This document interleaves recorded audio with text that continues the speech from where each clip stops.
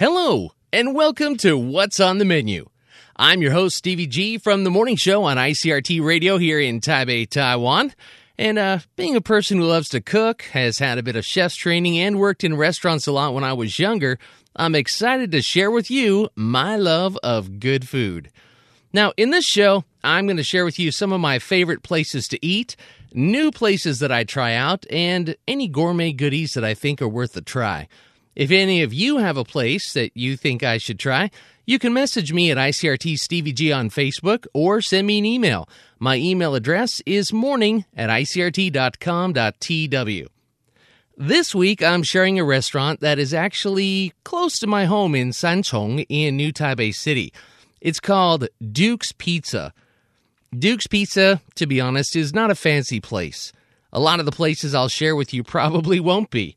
On occasion, I do go out for more fancy or formal dining, but I much prefer food that is good, filling, and not a huge hit to my wallet. Now, the decor at Duke's is simple, and the place is fairly small. If you go there during peak dinner hours, you might end up waiting a little while, but if they're full and you just can't wait, they do offer takeout. Is Duke's the best pizza I've ever had? No, but it is pretty darn good for the price. And they use fresh ingredients, which is important to me.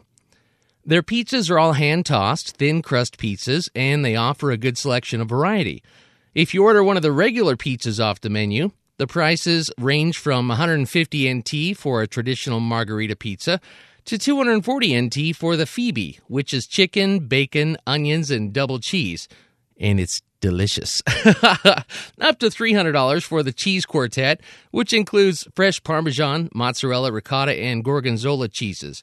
There are also a lot of choices in between. One of my favorites is the Mexican pizza, which is sausage and bacon with onions and jalapenos, a nice layer of mozzarella, and a traditional tomato pizza sauce. Another is the basic pepperoni pizza, customized for me with black olives and fresh basil. I love black olives on pizza. Okay, I'm drooling. Now, this is one of the reasons I like Duke's Pizza. You can customize your pizza any way you want it, and it doesn't cost that much. They have dozens of ingredient choices to choose from, even including different sauces if you're not a fan of traditional tomato-based pizza sauces. And if you're feeling guilty about just enjoying your pizza and not eating enough veggies, Duke's Pizza does offer 3 salad choices as well. They have a Caesar salad, which is my favorite, which is pretty standard, has homemade croutons and a decent Caesar dressing. They also offer what's called a field salad, which is basically just a regular Taiwanese-style green salad, and a chef salad as well. And their dressings are all homemade.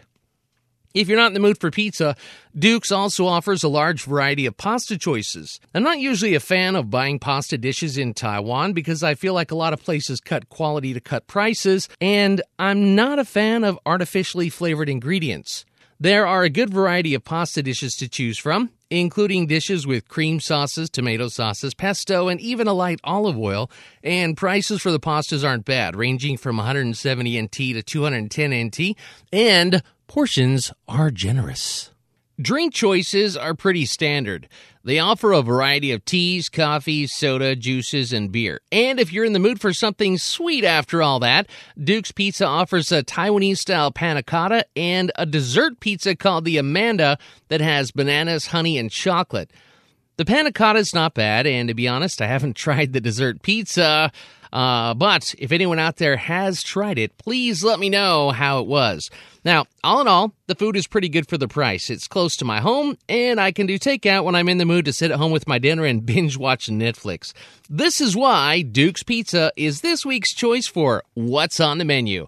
I'm Stevie G, and I'll see you next time. Ciao.